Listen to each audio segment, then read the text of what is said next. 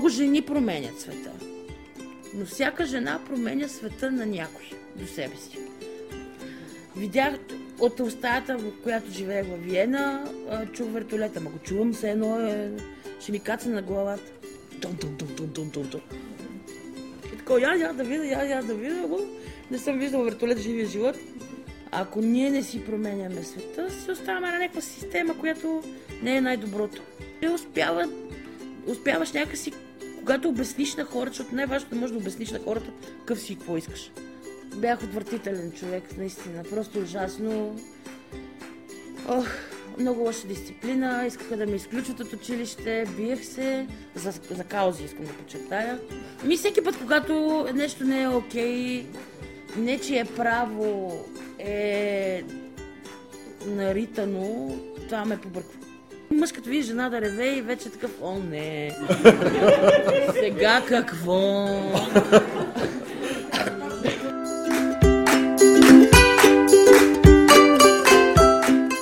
Здравейте, ключари! Това е подкаст каналът на форум Ключ. В този епизод ще ви представим участието на доктор Мила Бобадова, или по-известна като Козата Ани в социалните мрежи, и създател на клиники Добро, хрумване, ветеринарни клиники Добро, хрумване, в форум КЛЮЧ Unplugged. Едно наше събитие, което реализираме с любезното съдействие на Cultural Bar в София. Приятно слушане. Бихме искали да започнем това импровизирано интервю с следния въпрос, който е съвсем стандартен. Къде си родена и къде си израсла? Родена съм в работническо семейство. Не осъждана съм.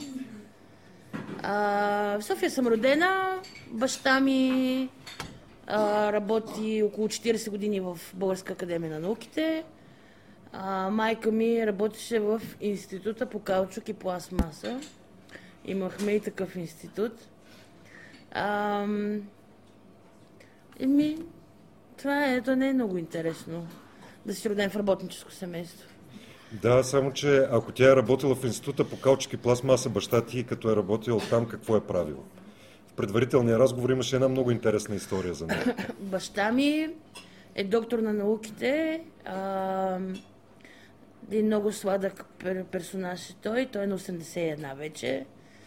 Почти е кьорав като картица. Но, за сметка на това си пусна брада, защото тук малко се бил сбръчкал. Доста така кокетен тип. Всъщност 40 години се занимавал с осеменяване. Да. Хората винаги свързват тая неща с много секс. Всъщност не мисля, че баща ми е краля на секса в България, но освен занимавал се с това, че той има над 40 патента за разредители на различни... то си казва си се сперма. Да, в смисъл трябва да наричаме нещата с истинските имена.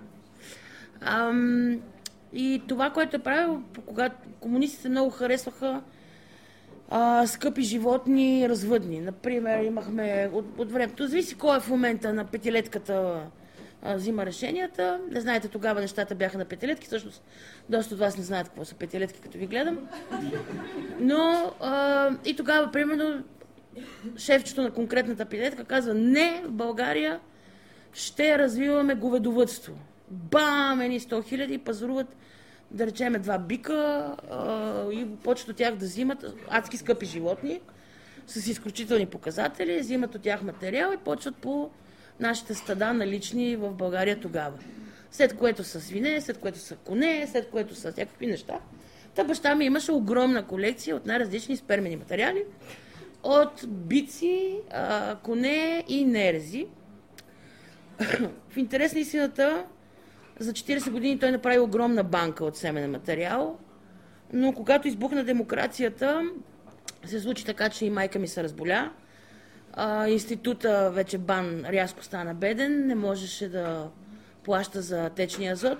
Баща ми до известен период от време плащаше сам, но после майка ми се разболе, беше някакси, приоритети се преместиха.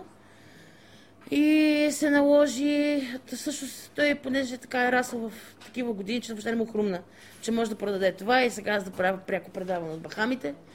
Но човека реши, че щом това нещо си изхвърля и 40 години работа изхвърли в мивката.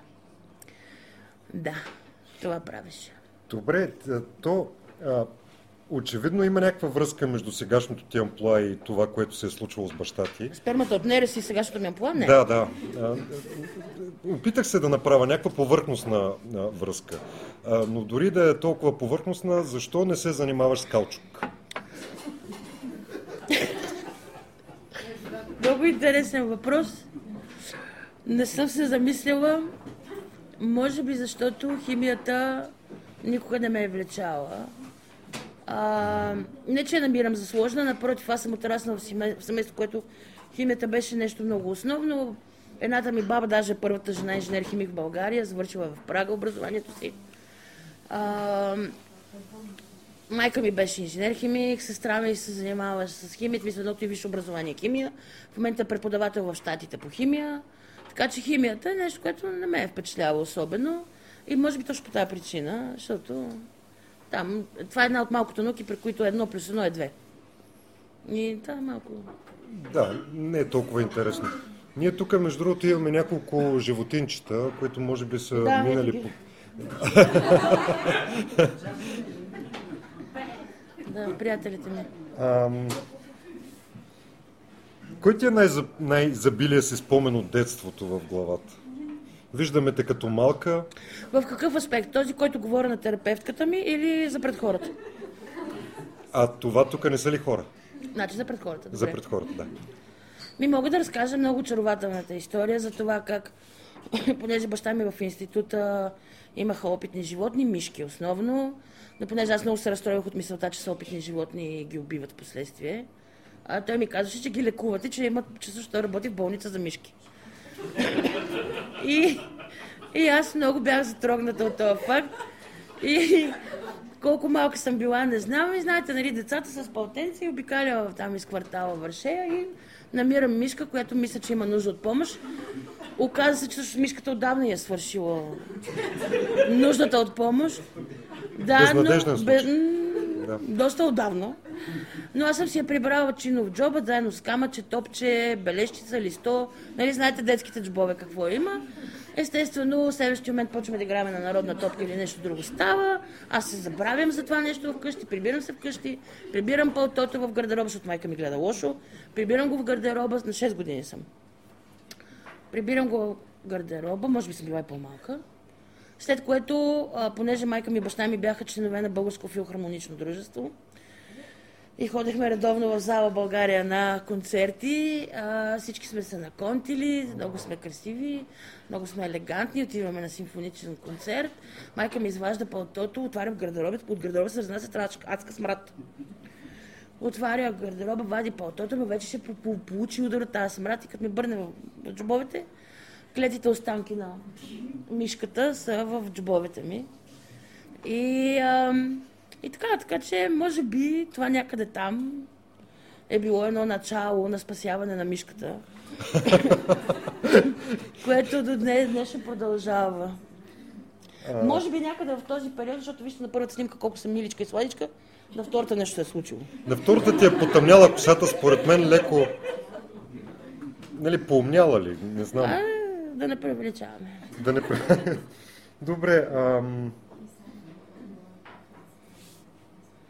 това изглежда доста интересно семейство, такова хайлайф от онова време. Да.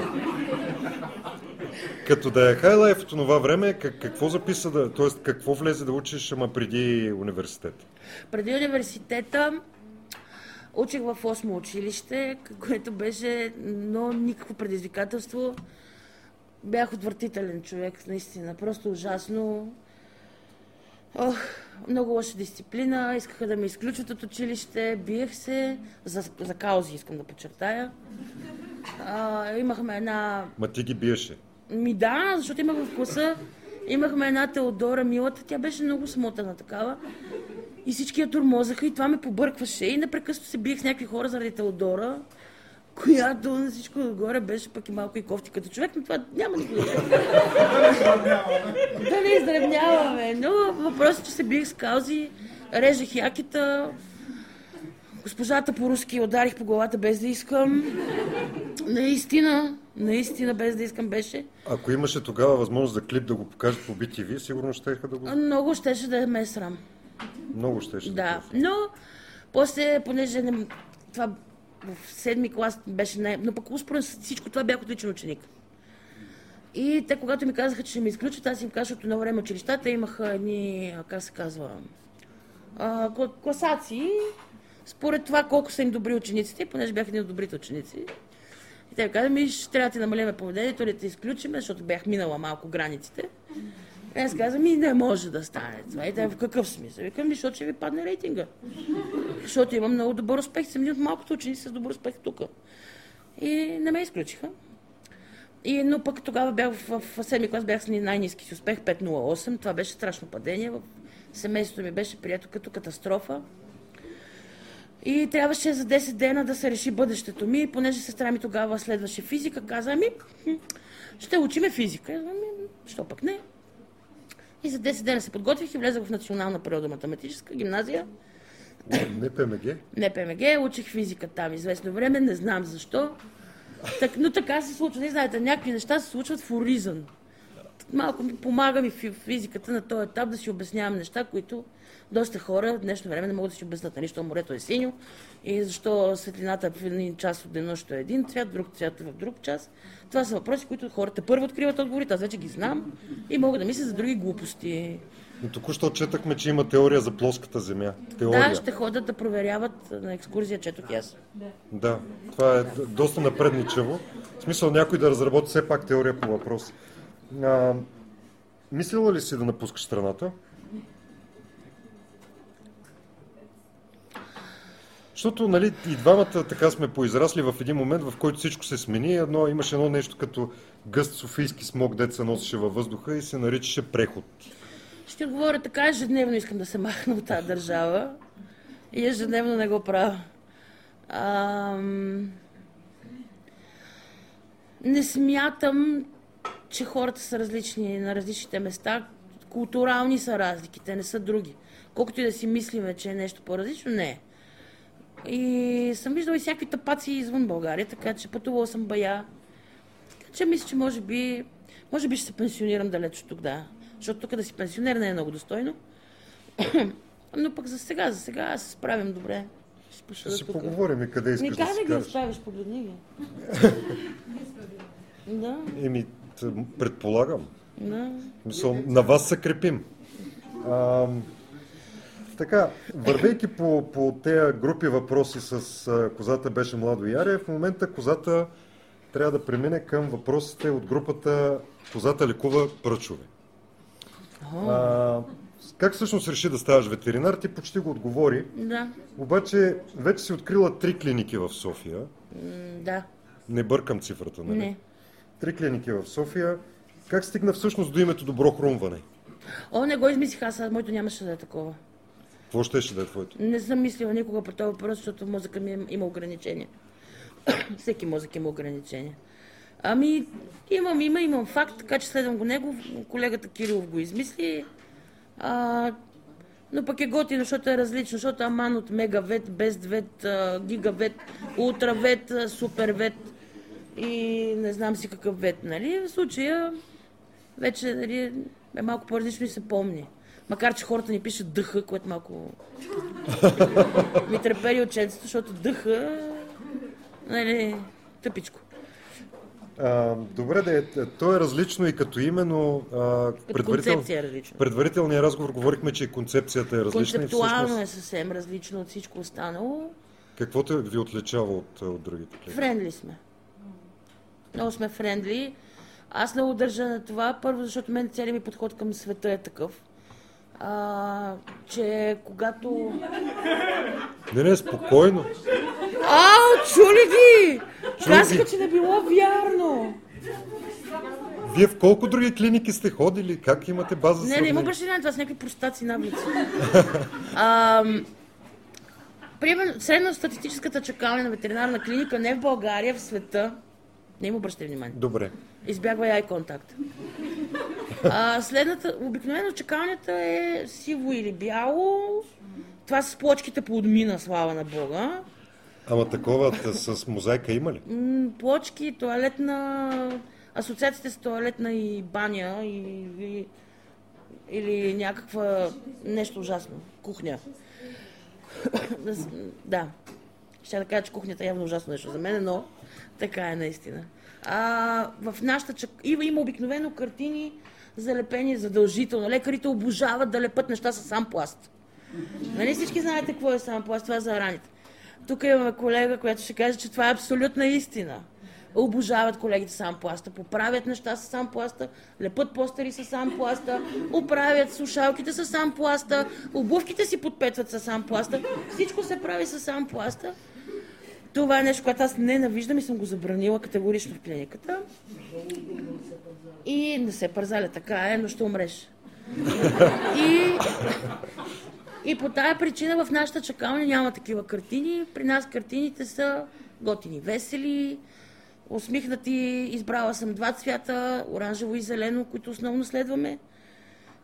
Избора на цветове, принципно във ветеринарната медицина цвета е син. Ако обърнете внимание, повечето сайтове на клиники, не само в България, в цял свят, има синичко, много е важно синичкото да присъства. При нас го избягваме максимално, защото преди години четох една статия за това как цветовете влияят на човек под стрес. Не, нашето лого е синьо. Ама някои хора обичат синьото и в синя гама и студа. Абсолютно, аз обожавам синьото, аз нося синьо. Но синьото в случая... Ще са хората, дето ще са недоволни и съвсем да не виждат синьо. Не, аз не говоря за недоволни. Тук не ста... Пък хич не обичам. Освен ако е в природата оранжеви цвете, може да ми дадат, но въпросът не организирам. Да, аз четох една статия, в която ставаше въпрос за под стрес хората, как им понасят, какво може да помогне и как да се успокоят. И в статията пишеше много, че трябва внимателно да се подбират цветовете. И оранжевото и зеленото, оранжевото беше топъл, той е топъл цвят, е за топлина, а зеленото, знаете, даже това го знаете от училището, че зеленото успокоява очите. И по тази причина избрах тия 2 цвята, не защото съм нещо, кой знае, колко умна. Те си го измислили хората. Но има монитор, на който върви Animal Planet. Естествено, сега имаме клишета.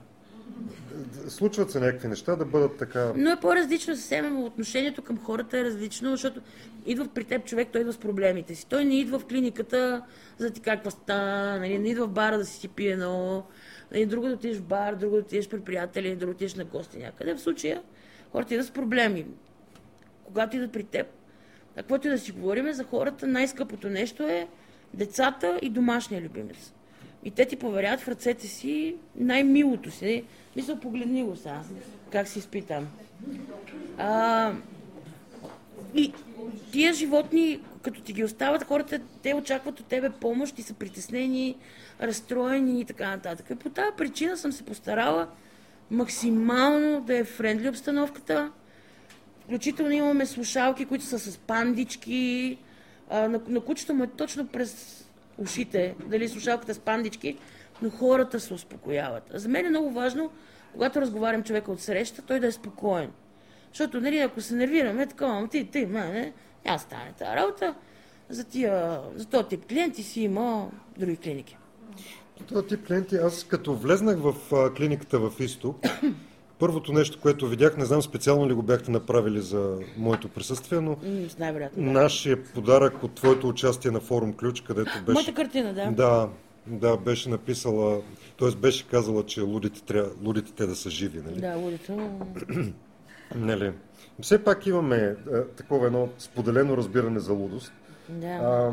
Как намериш обаче други хора, които да споделят това разбиране за лудост? Нали, вие с господин Дудето, нали, сте изградили една верига от клиники и с вас работят хора и вие мотивирате млади хора да работят с вас при положение, че не сте IT фирма, нали? Младите се искат да бъдат в IT сектора и да произвеждат едни неща за много пари, дето никой не може да ги пипне.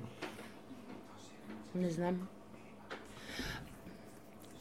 Мога да ти кажа какво се коментира, понеже ушите са ми е такива. Какво се коментира, когато човек реши да дойде на стаж при нас, че тия са луди, при нас много се работи, че изпитваме и че сме луди. Предимно. Предимно, да. Но пък има хора, които търсят точно това. Мисля, че краставите магарета трудно се надушват, за съжаление. За тия години, откакто го имат Добро, хрумване, т.е. от 2005, 14 години с това, доста трудно сформираме екип, но мога да се похваля, че събрахме доста откачалки на едно място. И понеже са ми като деца, мисля, че трябва да подхранвам точно в тази лудост в тях, защото всичко останало е... Мерси. Между другото, екипа доста млад. В смисъл, наистина предимно млади доктори се въртат наоколо. Ти ни изпрати 4 броя по списък, които да ги включим в нашето съревнование между екипите, които идват. Сега ще ви предложа това, което всъщност се е случило.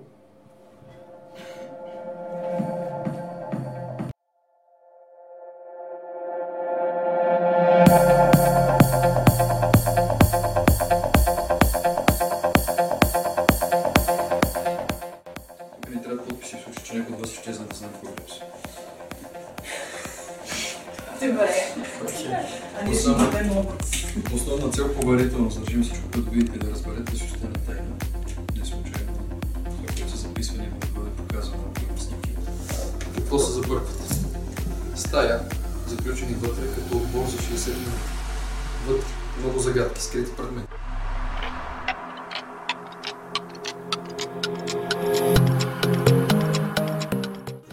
Сега трябва да решите кой от вас ще ги проведе.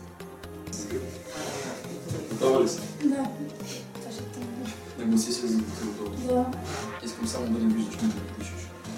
Да не виждам. Бъди спокойно, че тук сме на третия етаж, с който сме високо. И прозорците са близко. Така, добре ли? Да. Стой така и не бърдай. Останалите заповядайте насам.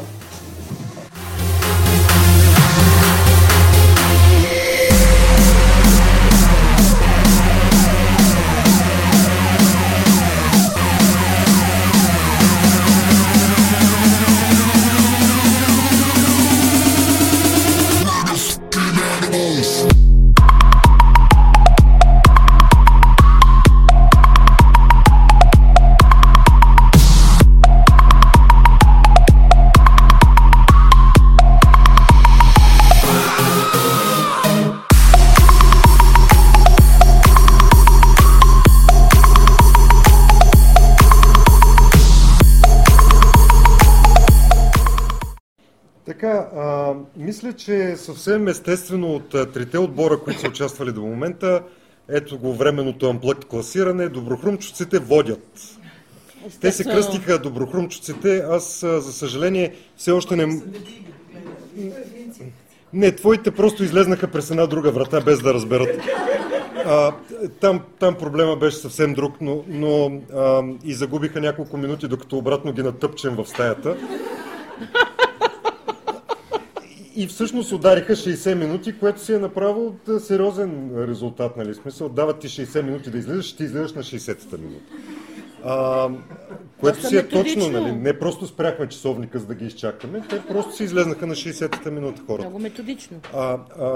И честно казвам, не си спомням точно как се казваше вашия отбор с кръчмата. Църни пантер, да. Значи следващия път Доброхръмчовци, Спаси София, Църни пантери, който там се появи като временно класиране от тук нататък. Според тебе, всъщност, тъй като знаеш, че доколкото разбрах си гледала част от нещата, които сме правили, въпросът е дали си подготвена за това, че тези хора, които участваха и ти ги изпрати така любезно, казаха някои съображения по твой адрес. Аз знам, че се каза. А ние сме ги записали, нали? Ще видим. Според тебе какво са казали? Са много сладичка на анимация. Задължително. Сега... Ама тя си е взела биричка, сега няма да я разваляме кефа на момичето, може би после. Всъщност това е човека, който най-често признани искам да убия, ако трябва да съм честна. Но, както виждате, тя е тук и тя е в отбора, така че... Тя е в отбора, тя е тук и тя игра страхотно. В смисъл, те въобще си играха страхотно. Искам да ти пусна всъщност това, което е като резултат. Така. Много се надявам да се чуе.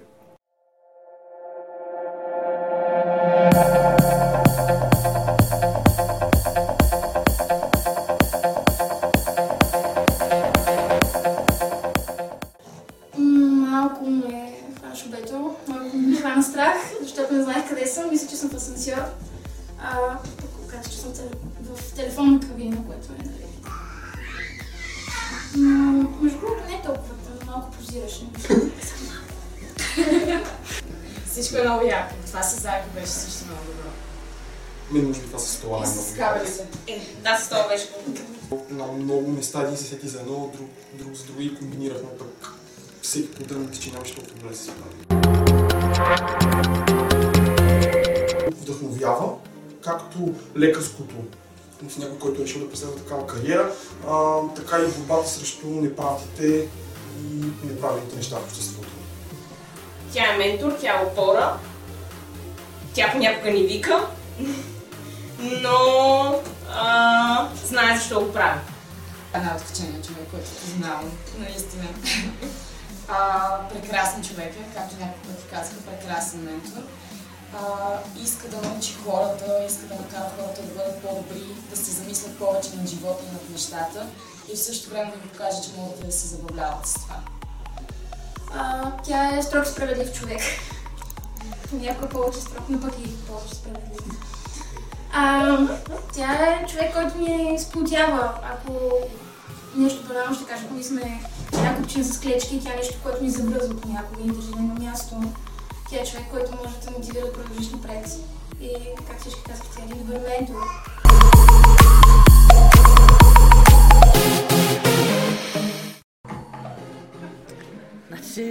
Значи ти си един истински Ханко брат, доколкото разбрахме, нали Ханко. така? Ханко. Да, Ханко брат, те са клечките, ти ги сплотяваш. Много бяха готини, между другото. В началото дойдоха едни такива тотално ошашкани, включително девойките с бирата. Много бяха ошашкани. Накрая на играта съвсем се бяха отпуснали и след като им казахме, че вече не записваме, те си казаха какво е било. Значи, Да. Не, няма скрито покрито, нали? Това от 50 човека, докато изберат 4 човека, които да не припаднат, защото има камера. В смисъл, дай да се радваме и на това. Добре. Добре им се получи, пък и резултатът Първо им е място. доста адекватен сега. Говоря добри неща за мен. Мисля, че сме файн. Какво е да се прави бизнес в България с такива хора? С такива смисъл? Готини. Защото мен ми харесаха. Готини са. Просто понякога почти визуализирам как ги беся. Но наистина са пък готини хлапета. Изненадващо за мен, защото аз съм на 41, а те са на по 20 няколко. Изведнъж се оказа, че има някакъв феноменален generation gap между нас. А в същото време можем спокойно... Значи, за работа е малко трудно, а в същия момент можем да след работа спокойно да седнем, да си говорим за... Може ли да ползвам мръсни думи? Ще сложим точка после в запис. Може да си говорим за курви, за бело, за алкохол, за каквото ви хрумне. За всичко може да си говорим, за това какво са правили. Тя има феноменални истории, той има ни ротвейлери, правят секс, пък някакви травестити имаше в една история, пък пожари. И той... Водили сме феноменални разговори, но не е това проблема. Проблема е по-скоро, че имаме различна ценностна система, имам проблем да ги мотивирам понякога, защото това са хора, които парите не ги мотивират. Младите хора не се мотивират от пари. Там е много трудно да мотивираш хората, когато не ги интересуват парите, защото те пари могат да изкарат и от друго място. В смисъл, ще напуснат, че си отидат на друго място, ще изкарат кинти. Много вероятно дори много повече да изкарат, отколкото в една ветеринарна клиника. Така че... А работата ви е тежка, доколкото знам. Тежка и работят от тъмно до тъмно. И аз креща по тях. И Дудето строга крещи. И справедлива, нали? Те казаха понякога твърде строга, понякога твърде справедлива. Да. Да. Не всеки си носи бремето. Добре ви се получава. Да. Ако приключим с идеята за ветеринарната клиника, ще съвсем естествено, нали? Хората те познават предимно от социалните ти нали, включвания и тези включвания, които са предимно в интернет. Затова и следващата група въпроси сме я кръстили социалната коза. Нали? Тук доста хора може би знаят отговора от присъстващите, защото нали, аз не го знам, така че ще си попитам, пък и все пак върви запис, добре ще в последствие да има човек да разбере, но що се кръсти коза, а не се кръсти котка, примерно, защото предимно в...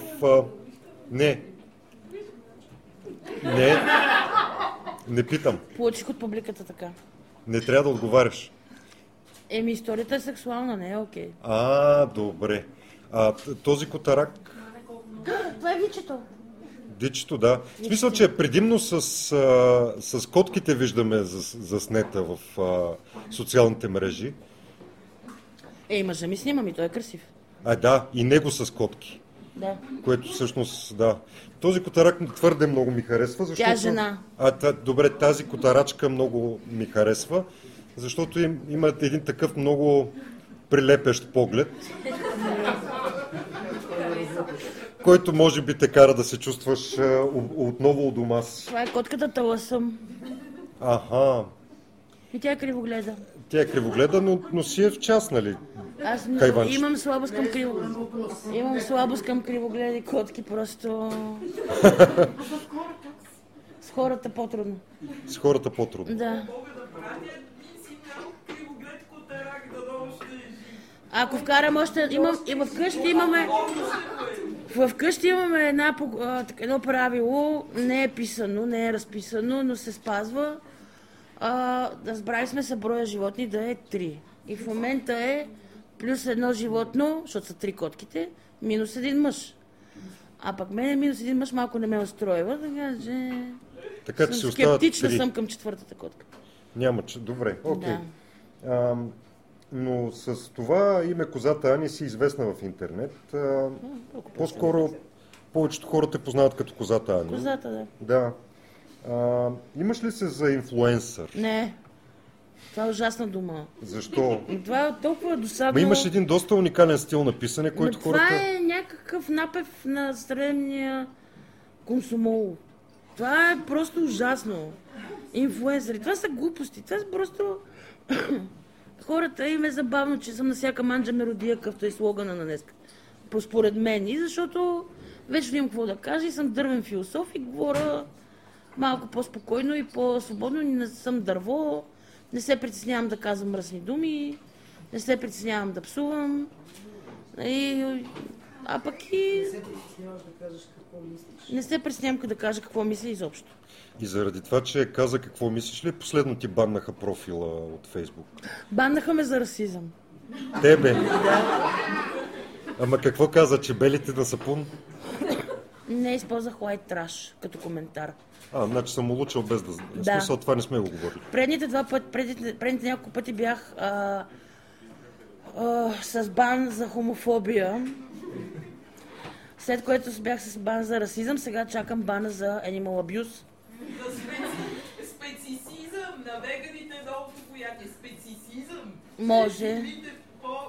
White trash беше, използвах думата и име на Хендриха 30 дена. 30 дена? Да. Това кой поред бан ти беше? 6. Аз имам профил, с който си... Да, как се живее в интернет без да те има в интернет? Не имам профил, който вътре нямам приятели много, примерно 10, колкото за да не ме изтрият, че съм фейк, който е администратор на страниците, които администрирам и е с тъпо име, така че... No one will ever notice. Ти беше заменила едната Козата Ани с Ани Козата. Да, и трябваше да доказвам, че се казвам така. Смисъл... Защото аз трябваше да казвам, че и Козата Ани се казвам така. И там беше много лесно. Изпратих 3 интервюта. От Дарик имам една... До грама ми да кажа, то е... Не, другия път може да пратиш и това, нали, като запис. И го пращам, да, и те си ми казаха, извинявайте, няма проблем, няма повече да ви закачаме. Направих си резервния профил Ани Козата. Те ми казаха, трябва да кажете, че се казва така. Аз казвам, hello, смисъл. Не, трябва да докажете, че се казва Козата Ани. И Ани Козата, извинявам се. И не успях.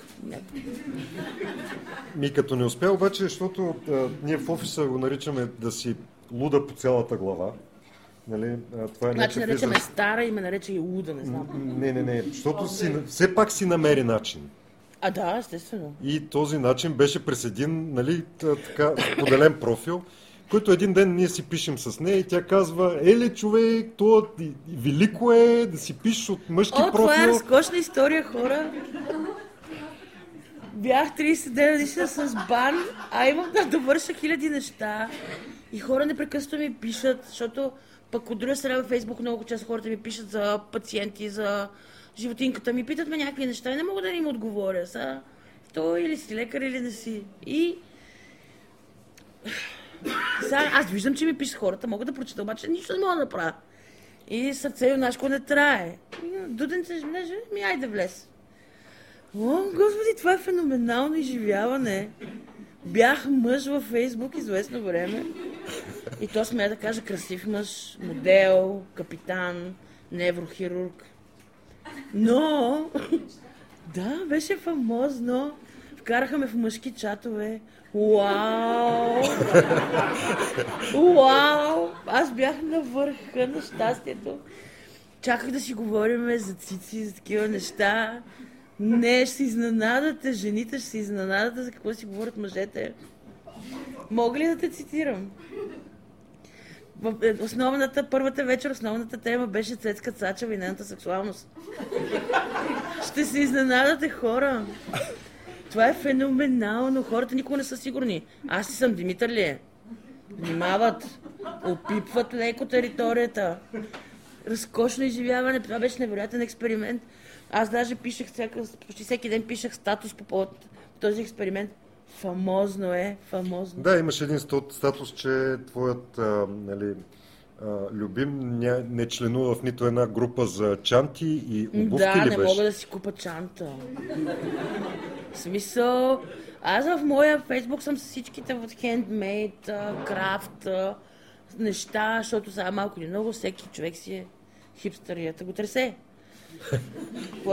Няма какво си крием душата. А той не е харесал нито едно такова нещо. И не може да си купа чанта. Добре, че ме отбаннаха. Си купих чанта. Края.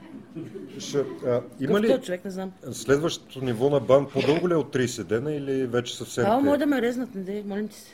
Не, питам, защото ти каза, че могат всякакви неща. Да, там. Сега не пиша там неща. Не пишеш, добре. Да. Думи като white trash и... раз не ги пиша. Добре. Раз. Добре, значи тази дума отсъства. Да. Смисъл. И въобще, нали, не сме я чули. Ние от Форум Ключ много се радваме на всеки, който е реално от бизнеса, но има сърце за някаква промяна в обществото и говорим за социална значимост на нещата, които правите. И с това, всъщност, бих искал да преминем към следващата група въпроси, нали? Козата каузьор. Каузист, да. Ти се водиш някакъв наистина социално значим човек, не само защото клиниката ти е различна. Добре, айде да не си инфлуенсър, да си поне... Нали... Не си инфлуенсър, не. Да, така. Но твоята социална значимост, така наречената, започва с една подписка за промяна в наказателния кодекс. Да. Първо, нали, въпрос е какво постигнахте, как го постигнахте, как го оценяваш сега 10 години по-късно, нали са 10 години? Толкова. От резултата. Горда съм, защото да се подуя малко. Готиното е, че на този тип истории, че като ги видят хората, особено по-младите, може би ще се мотивират да правят неща, които вярват. Защото ако ние не си променяме света, си оставаме на някаква система, която не е най-доброто. Всъщност, преди наистина ужасно много години, за 4 дена, буквално, успяхме да съберем 30 000 подписа за 4 дена на улиците. Беше ужасно трудно, плюхани, ужасно студено. По кое време се пада това? Зимата беше, февруари за инкриминиране на насилието над животни. Тъй като насилието в България над животните беше административно нарушение. Тоест, дали ще минеш на червено или ще си хвърлиш фаса на земята и с това дали ще разчлениш котка, беше едно и също. Наказанието беше абсолютно едно и също. Глоба и то, ако успееш да докажеш нещо. В цял свят тенденциите са много по-различни. В щатите вече е федерално престъпление това нещо. Науката доказва много тесни връзки между насилниците, тези хора, които посягат на животни, посягат и на хора. Има много строги връзки, които когато някой насили животно, обикновено модерните криминологични институти слагат този човек под наблюдение, защото той е потенциално опасно за останалите хора. Например, почти 100% от сексуалните престъпления са минали преди това с насилие пред животни. И това е 100% смисъл. Вау! Да. Така че много беше трудно да убедим хората, че го правим заради тях, защото те всички ми обясняха, айде с тия кучета, какво ще правим с децата на България? Това е ми любимия въпрос. Значи, като го чуя, и тук една веничка ми изпъква, защото отне е ужасно много време, много усилия, но всъщност се справихме да убедиме хората, че това, което искаме да направим, е точно за децата на България, защото е превенция. И всъщност, нали, окей. Всъщност, трудно ли ти беше да организираш хора, как става това? Събуждаш се една сутрин и си казваш, дай тук не 30 000 човека на опашка отпред. Не, ние бяхме няколко човека, не съм била сама. В никакъв случай бяхме 15 човека, с които се занимавахме с това в различни градове на София, на България. Събирахме подписи, има една Оля Белокапова, която направо ми чупеше нервичките. Ние се прибираме цял ден смазани. Усмихвала съм се на някакви ужасяващи хора. Умряла съм от студ, умряла съм от глад. И се прибираме и имаме примерно 780 примерно подписа или 1000. И тя след малко пише, имам 3000 подписа. Да, ужасна жена. Ужасна жена. И сега ни праща поздрави от Корея. Да, разбира се. В локацията е било проблем. В локацията? Оказва се. Да. Вие къде? В Дружба 2? На Славейков. Славейков е една добра локация. Ние там събирахме. Хора, дето четат книги или поне ходиха преди да сменят книгите с много почти. гадно беше. Журналисти идваха и ми обясняха, глупости, аз съм тук си свърша работата. Много беше гадно, много беше трудно. Ние действахме изцяло с подръчни средства, защото нямаш никакви пари. Плакати, пък ги закачахме на картони. Много жалка история, но всяка група на всеки пункт им бяхме приготвили с госпожа Бошкова, известна още като Бибицова. На всеки бяхме приготвили пликче, в пликчето има тиксо, ножичка, химикалчета, копия от разрешително от общината, подписка, 65 неща и отгоре залепено в едно изкрящо жълто телефона на Бибицова в случай на нужда звънни. И това всички пунктове минават през Бибицова, раздаваме ги и после висишката да е нормален отпред. Но пък бяхме възнаградени с това, че първо малко след това за първи път имаше прецедент в наказателен кодекс, влезаха боевете с животни, станаха престъпление, тъй като това е хазарт с плът. И всички сме пределно наясно с това нещо и това е организирана престъпност. Това не е просто Кънчо се ядосал на Жана, която живее пред блока и я ритнал. Това е организирана престъпност. Тогава беше първия пробив и 2 или 3 години по-късно насилието влезе като текстове в наказателен кодекс, което е прецедент за България. Мен обаче продължава да ме... Как при тези 30 000 човека ли? Не. Как ставаш така сутринта и решаваш, че ще правиш подписка? Защо повече хора не стават и не правят подписка? И въобще, къде го това гражданския сектор? Защото ти си очевидно част от гражданския сектор, що може да се организирате 15 човека и да имате проблем, виждате проблеми, решавате, че трябва нещо да се промени. Първо имам физическа непоносимост към насилието. Въпреки, че искаш да ги удушиш. Да, визуализирам, наистина. Значи, имате късмет. Не, имам... Тя не... аз имам абсолютно физическа непоносимост към насилието. Когато ставам свидетел на сцени на насилие, губа контрол върху себе си. И понеже тогава също се случи така, че променяха наказателен кодекс и решихме, че сега е момента. И го направихме. И понеже се бяха понасъбрали случаи много брутални. Някои от тях са минали през мен като лекар и затова знам за тях. И по тази причина, може би, човек в един момент си казва, че трябва нещо да направиш. Иначе си един хъш, който седи в една кръчма и дудне.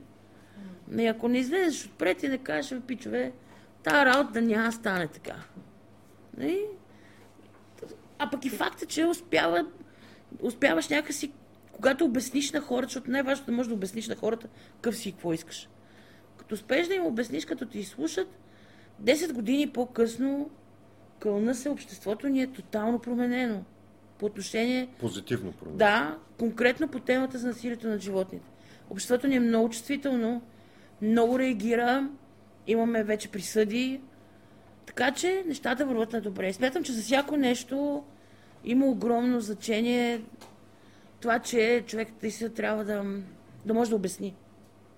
Това значи ли, че ако някой иска да се захване с нещо, му трябва малко кураж и освен малко кураж и малко търпение? И малко рамо трябва.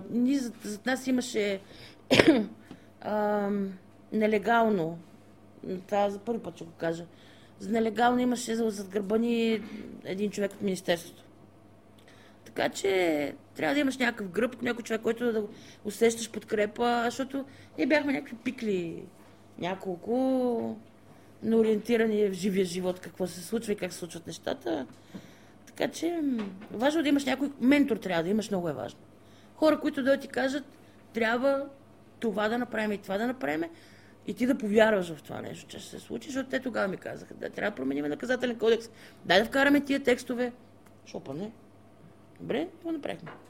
Защото това сме свикнали да го виждаме в американските филми, нали? Излизат едни хора, развяват едни плакати пред Белия дом и нещо се случва, докато... Това се случи буквално след като ние вече бяхме започнали, бяхме събрали 30 000 подписа, бяхме ги вкарали в парламента, след което имаше един случай, който беше много, много печално известен, с едно куче, което му отрезаха и 4 крайника, небезизвестното куче Мима.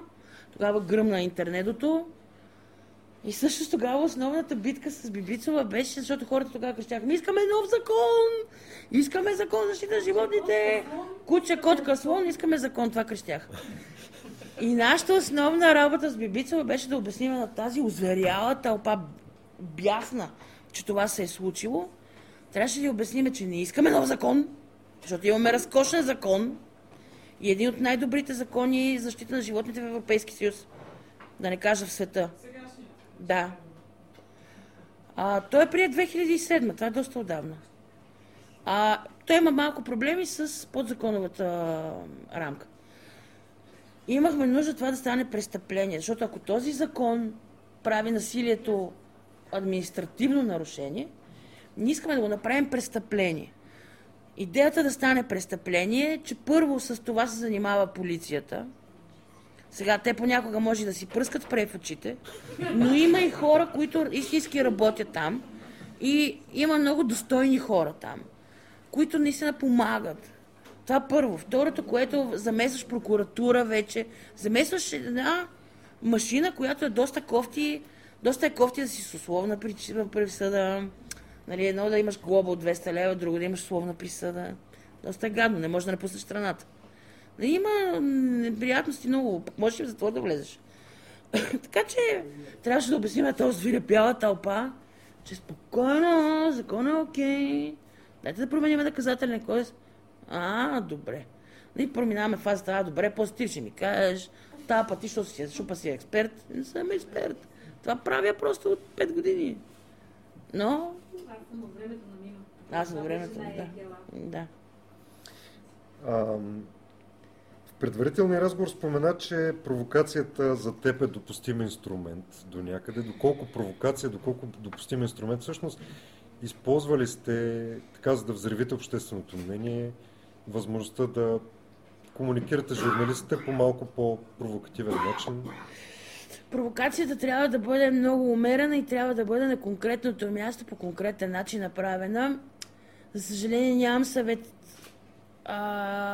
как точно трябва да се случва, защото аз го карам малко на усет. Да.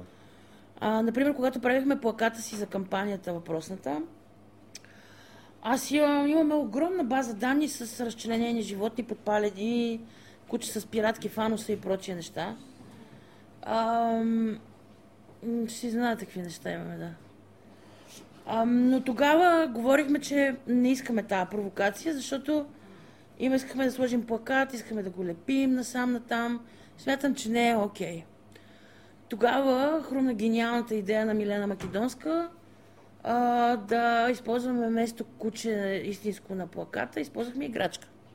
Та играчка още е вкъщи, разпрахме я, изкарахме и малко памука, имаше линия такава като на CSI. Много готина плаката, ако трябва да съм честна. Харесваш си го? Харесвам си го, да. Добре. Така че тази провокация за там беше окей. В следващия момент обаче заставаш пред една стена от хора, които трябва да им привлечеш вниманието, а не просто да си поредното нещо в обедните новини.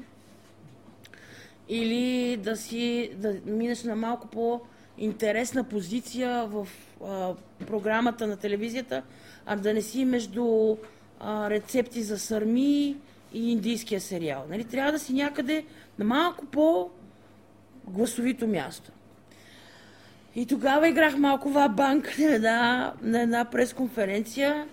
Бях си подготвила всякакви клипове с всякакви кошмари. И докато аз говорех, през цялото време с гърба ми вървеше на една мултимедия ужасни неща.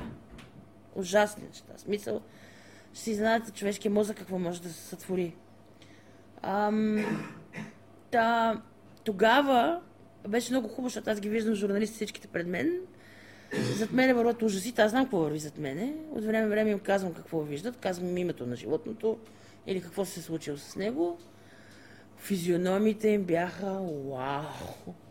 Това бяха едни джоу-дропове, едни такива очи. Те не можеха да повярват какво виждат и реваха. И резко станахме по-интересни. Журналистите все още така да. Търсят те. Да. Ама защото съм на всяка манджа мелодия. Добре, ама ти докато си на всяка манджа мелодия се определяш и като класически толераст. Класически толераст съм аз. Значи поне тук имаме съвпадение на мненията. Ето ти като класически толераст. О, не! О, да! Между другото, космението на гърдите е страхотно. Това е перука. Нищо аз да си кажа. Много е хубаво. Да, получило ти се. Това е Хелуин.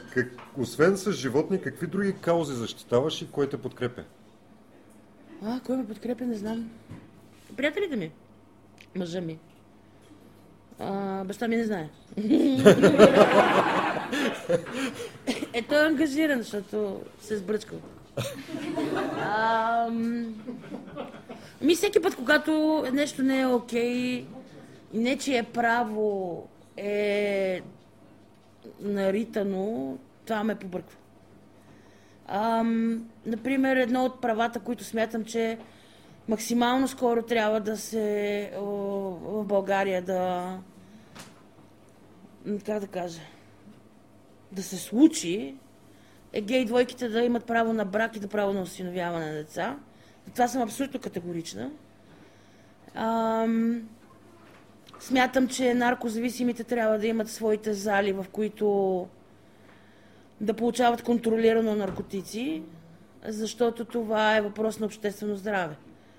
Тъй като преди известно време ходих с Юлия Георгиева, вие ще видите, мисля, тази годишното издание, разкошен сладур. Тя ме помоли, понеже хубавата ми фотографии от време на време, пък и по време на време се получават фотографиите. Тази снимка на котката ти ли я беше правила? В курс. В курс, добре. Но мога и тази едва ли ти си я правила, да. Мога и да подгледам, очевидно. И тя ме помоли да ходим да снимаме наркозависими. Тя работеше в гражданска инициатива за здраве.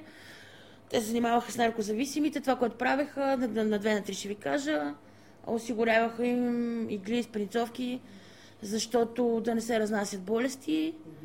Индивидуални игли, спринцовки, защото това е важно, тъй като аз се запознах тогава с 10 човека и 10 човека бяха хив позитивни. Говоря за наркозависими. Това са хора, които вече на време ходят на дискотечки, и те правят секс с нашите деца. Тоест, децата са в потенциална опасност. Ако можем да им осигурим елементарни неща, като игли, спринцовки, зала, в която да седне, защото той е зависим. Ние имаме някакъв факт. Този човек вече е зависим. Каквото и да направим, от тук насетне са бла-бла. Като му осигуриш една стаичка, в която има лекар, има полиция, имаме контрол на наркотиците, които върват вътре, плащат се данъци, имаме игли, спринцовки, нещата са супер. Така че смятам и това нещо, че трябва да се случи. Къде е друга тема, която имам? Къщичка ли си?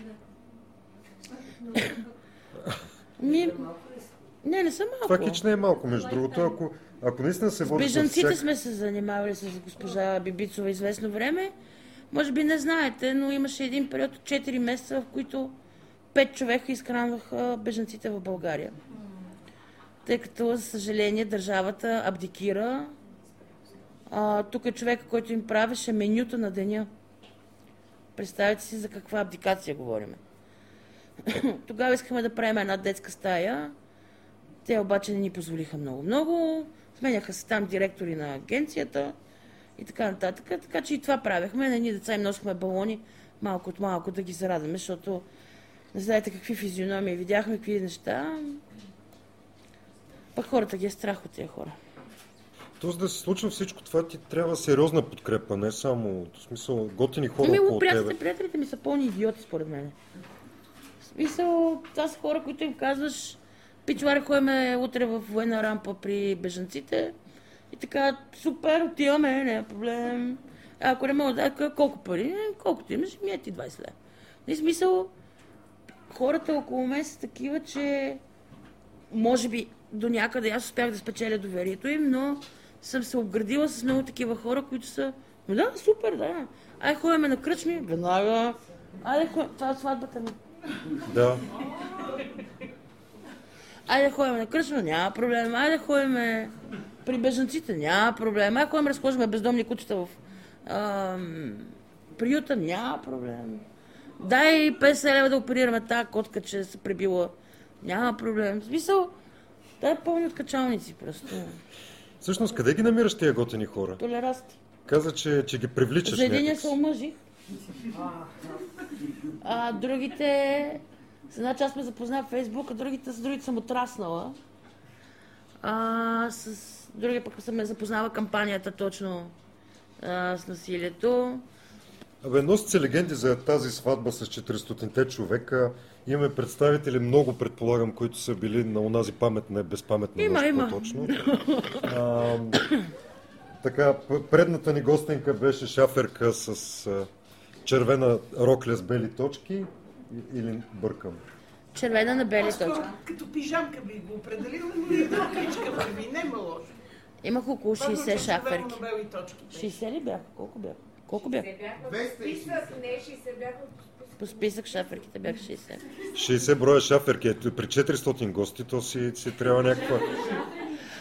Всъщност с мъжа ми решихме, че тъй като явно по нормалния начин, баща ми 40 години се занимава с осеменяване, но ето, че дъщеря му едната не можа да роди. И по тази причина решихме с мъжа ми, че може би пък можем да си вземем детенце. Казва се, че в България, това е много тъпо, в България, ако искаш да осиновиш дете, не можем да го осиновиме двамата, ако нямаме брак. Тоест мога да го осинова или аз, или той. Ако го осинова аз и нещо се случи, утре вида вертолет и се пребия, или нещо ме бутне кола, А това се е случвало. Да видиш вертолет или и да се пребиеш. Ага. И просто коза на умор. И Димитър остава с пръст в уста, защото системата прибира детето обратно. Той е никой. Не. При моите родители може, при моя родител, при баща ми може да отиде, примерно. Не знам доколко е възможно това, но Димитър е никой.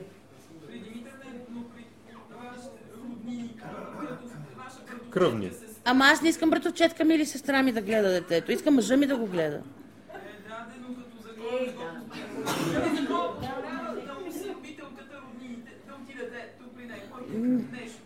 Тя може да ти при комшиите детето. Въпрос е обаче да направим това, което е най-добро за него. А най-доброто за това дете е да отиде при мъжа ми, защото сме живяли заедно. Да, той му е баща в края на края. В крайна сметка той е бащата на това дете. И в крайна сметка решихме, че щом е така, добре, ще има сватба. Баси. И тогава с Димитър казахме, добре, ще дигаме сватба. Добре, обаче ако ще е сватба, може ли да псувам? Вече ме пита 3 пъти. Това ще е сватба да си ебе майката. И той каза, добре, кой ще поканим? Аз казах, всички. И той каза, добре. Ще поканим и майката и баща ти, и моя баща, тъй като майка ми е починала отдавна. Ще ги поканим и тях, но като свърши официалната част, ще ги помолим да си тръгнат. Добре. И всъщност дойдоха 400 човека на тази сватба. Аз казах, че пари за рокля няма да дам, защото беше просто изумителни цени. Но имах було, купих си го за 12 лева от кукумагазин. Ама не може да дам 180 лева за някакъв пищимал, това не е нормално. Значи за 180 лева видях и затворих сайта и си купих за 12 лева от кукумагазин. И имам някаква черна рокля, сложих си я. И това са гостите, част от тях са тука. Венчето, всичките шафрики имаха такива венчета. Те ми пяха песни, бяха облечени в червено на бели тъчки, тъй като аз много харесвам този десен. Въобще е страшен панаир. Кое те кара да се радваш, да се чувстваш щастлива всъщност? Ние тия хора. Хората, в смисъл тези, за които стана дума, че те подкрепят всъщност и ви благодарим, че ви има, защото очевидно много неща няма как да се случат без такава подкрепа. Много неща да ми пращате. Не може така човек да обобщи. Един момент е прави едно щастлив, други момент друго. А кое те изнервя тогава? Освен въпроса, що не е децата на България? Ами тези хора. Ужасно ме изнервят. Тя си тръгна, мисля, Михайла. Те младежите казаха, че си строга и справедлива. Да, аз... Какво да съм? Какво да кажа друго? Защото ще пусна на свобода от третия етаж. Като един истински човек, дето мрази насилие. Хуманист. Да, хуманист. Доста си пътувала. Разбрах, че си учила във Виена. Да. 3-годишен курс ли, нещо такова? Да, той не е 3 години, те са 3 години, които аз посещавах за около 2 седмици Виена на една специализация дерматологична при боговете на дерматологията. Виена е ужасен град. Може да го скипнем това? Добре, ще го скипнем. Да, благодаря, ужасен град. Имат вертолети. Ти имаш нещо алергия към вертолети ли? Помниш ли, когато излезах на форум КЛЮЧ първия път и ти казах, че ме боли кръста? Да. Видях от устата, в която живеех във Виена, чух вертолета. Ма го чувам се едно, ще ми каца на главата. Тун-тун-тун-тун-тун-тун. И така, я да видя. Не съм виждала вертолет в живия живот. И докато се газурча през джама да го видя, така и не го видях. Съм си бутнала стола и се прибих феноменално. Както каза един приятел, който ми изпрати на летището във Виена, писа на Димитър, пращам тия, боли малко е газа, всичко е наред. И за това, че съм счупила там някакви неща и затова така приятелите ми не пропускат да ми разкажат нещо за вертолети. Много смешки за вертолети, кози и котки получавам в Фейсбук. Добре, в смисъл, скипваме Виена, но си говорихме за интересни места, които си посещавала. Виена беше ужасно интересно, защото учих дерматология, беше много яко, с много яки хора, просто... Но нещо за Кейптаун си говорихме. Кейптаун е най-великото място на света, в смисъл. Това усещане за простор и за простота и... Има едно клише, че като отидеш в Африка, сърцето ти остава там. Много е вярно. Стара се да избягам клишетата всячески, но това е изключително вярно нещо. Имаше един ден, който беше доста наситен, защото ние бяхме за 11 дена там. Първо приключихме си фотосафарието в 7 часа сутринта, след което бяхме на един огромен плаж, който, понеже океан, студено е, вятър и едно много интересно сияние се получава над водата и от песъчинките. И ти седиш като не можеш европейски ти мозък не може да смели това нещо. Вау! И след което решихме да се качим на Table Mountain, защото в Африка всичко е много просто. Дългата улица е Long Street, планината маса е Table Mountain, дългия бряг е Long Beach, високата къща е High House, нали? Всичко е много просто. И се качихме на Table Mountain и изведнъж отпред се отваря един простор, който не може, европейския ви мозък наистина не може да го смели. Това е феноменално нещо. За първи път в живота си усещаш, че можеш да дишаш. Защото е невероятно е. И сме с Димитър и с един колега Влади. И аз го виждам това нещо, емоции, животни. Сутринта съм снимала плаж, блясъци неща. Яко да красме планината, простор. И като се го видях това нещо, и като почна да мога да дишам, и като седнах и се разревах с едни крокодилски сълзи, а те двама такива. Какво става, бе? Викам, остави ме да се нарва. Добре ли си, бе? Защото нали мъж като види жена да реве и вече такъв, о, не. Сега какво? Те не мога да го разбера. Това беше толкова емоционално място. Така че там винаги ще мечтая да се върна. Много къде ти е най-голям кеф да ходиш? Не в Изперих със сигурност. Тъй като съм работила и 1 година в град Изперих, бях директор на свинекомплекс. Да. Осемени ми ги. Не, аз съм омъжена, моля ви се. Не беше много интересен опит.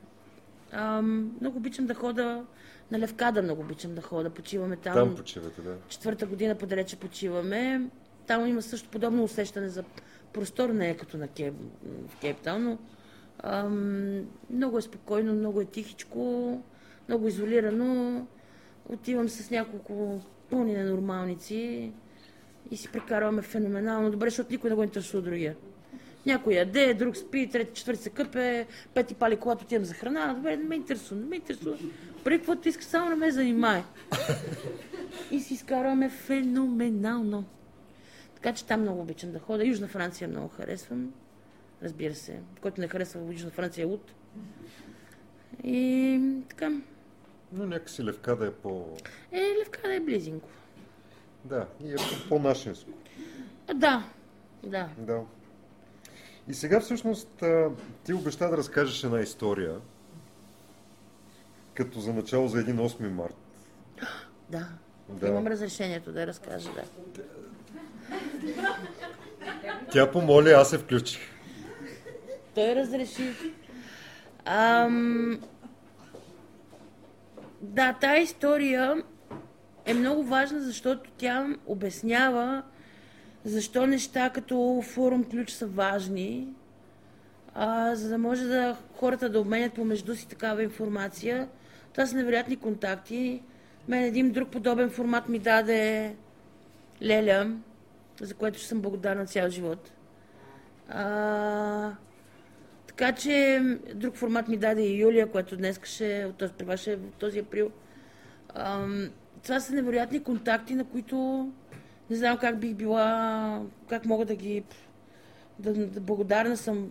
Вашето участие, при участието ми при вас ме промени буквално. И затова те също са две истории, ако имам времето да ги кажа. Разбира се. Имам ли го? Имаме го, да. Имаме още място на картата. Първата история е за стереотипите. И тук Леля ще ме подкрепи. Леля е доктор Радосвета Стаменкова. Обаче ние викаме Леля, защото тя всички ни лелесва. Пък и тя има най-стария за Леля. Ние сме чули в предния, да. Да, това е феноменален човек. Просто с такова сърце. И много се радвам, че я познавам. На форум КЛЮЧ бяхме двете с нея. И предварителните разговори, срещаме се там с другите хора. И двете с нея леко се поръчкаме, такива аероламе. Едното футболистче, другото танцор, такова народни танци.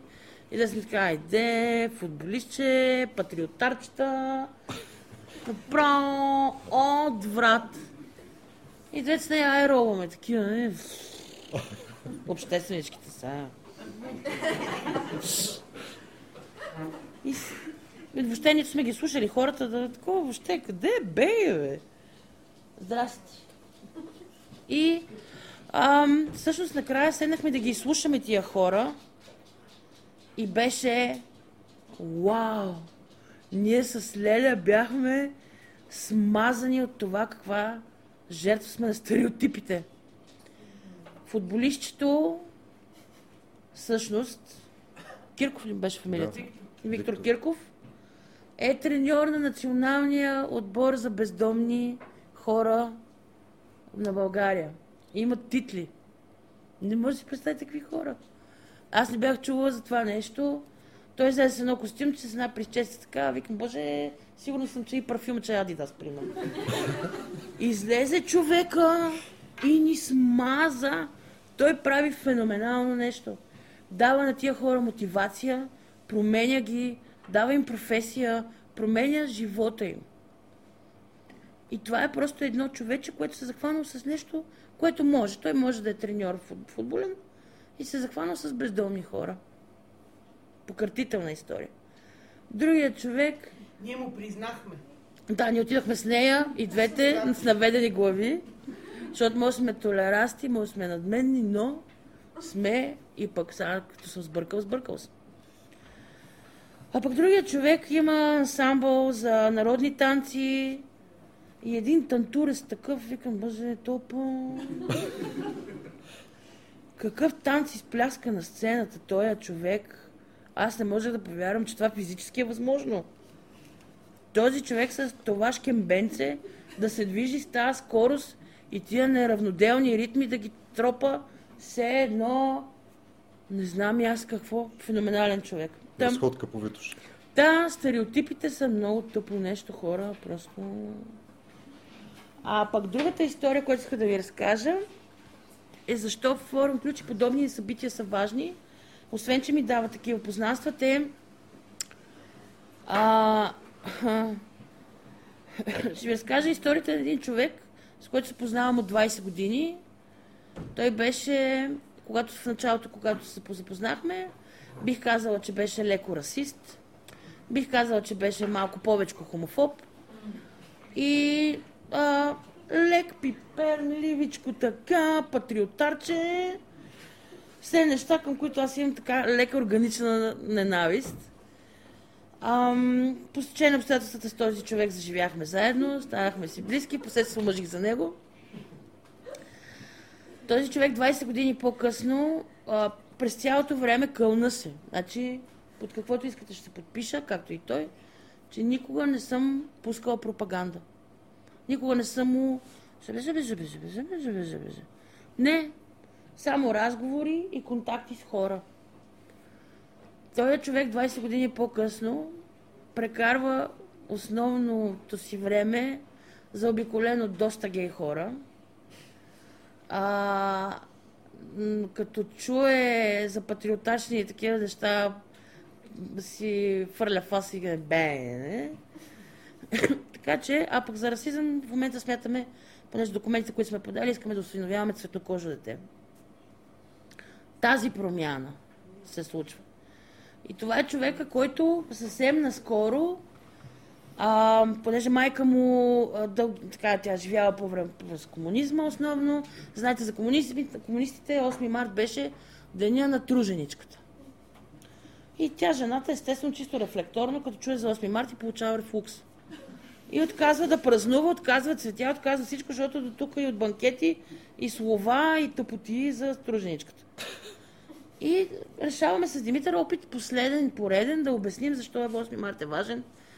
Че той не е за труженичката, не е за учителката, не е за лекарката, не е за активистката, не е за майката, не е. Това е празник на жената, защото жената може да променя света и жената променя света. Много жени променят света, но всяка жена променя света на някой до себе си. Дали е мъж, дали е друга жена, nobody cares. След това променя живота на някой човеченце малко. Докарва го на този свят по някакъв начин, възпитава го, прави го неговия свят. Така че жената има много интересна роля в това общество. Аз съм много далеч от феминизма. И това искам да е ясно. Добре, че не са тук феминистките, че ще да ми отрез главата. Но и обясняваме го това нещо и в следващия момент този расист, патриотар и хомофоб преди много години почна да разказва на майка си историята за едно момиче, което спечели наскоро Нобелова награда от Иран с битката си за образование, за правото за образование на ислямските жени или на жените в ислямския свят. Аз не съм го гледала, хора. Той докато разказваше, толкова се, как да кажа, емоционално го разказва, толкова се развълнува, че тук му застана една буца в гърлото и почна да не може да си поеме дъх да ни разкаже, защото тази история го беше трогнала изключително много. И ето за това си струва. Защото той е човек по някаква причина, може би защото е твърде секси, преди години съм го взела, едва ли нещо друго, но този човек днес е съвсем различен, просто защото пред него се отвори един свят на всичките тези на нормални хора покрай мен и на света на радосвета и света на хората, които са тук в Форум Ключ и подобни формати. И той е напълно променен. Аз съм много щастлива. А това, което виждаме? Това е живота ми в една картинка, много прясна от днес. Това е един много известен картонист от Исландия. Картинката е него, само че там няма нашите лица. И един мой приятел от Варна, Стефан Сивириев, днеска ми го направи. Общо взето, всеки коткар, тук има коткари доста, ще потвърдят, че нещата в живия живот се случват точно така. Прибираш се...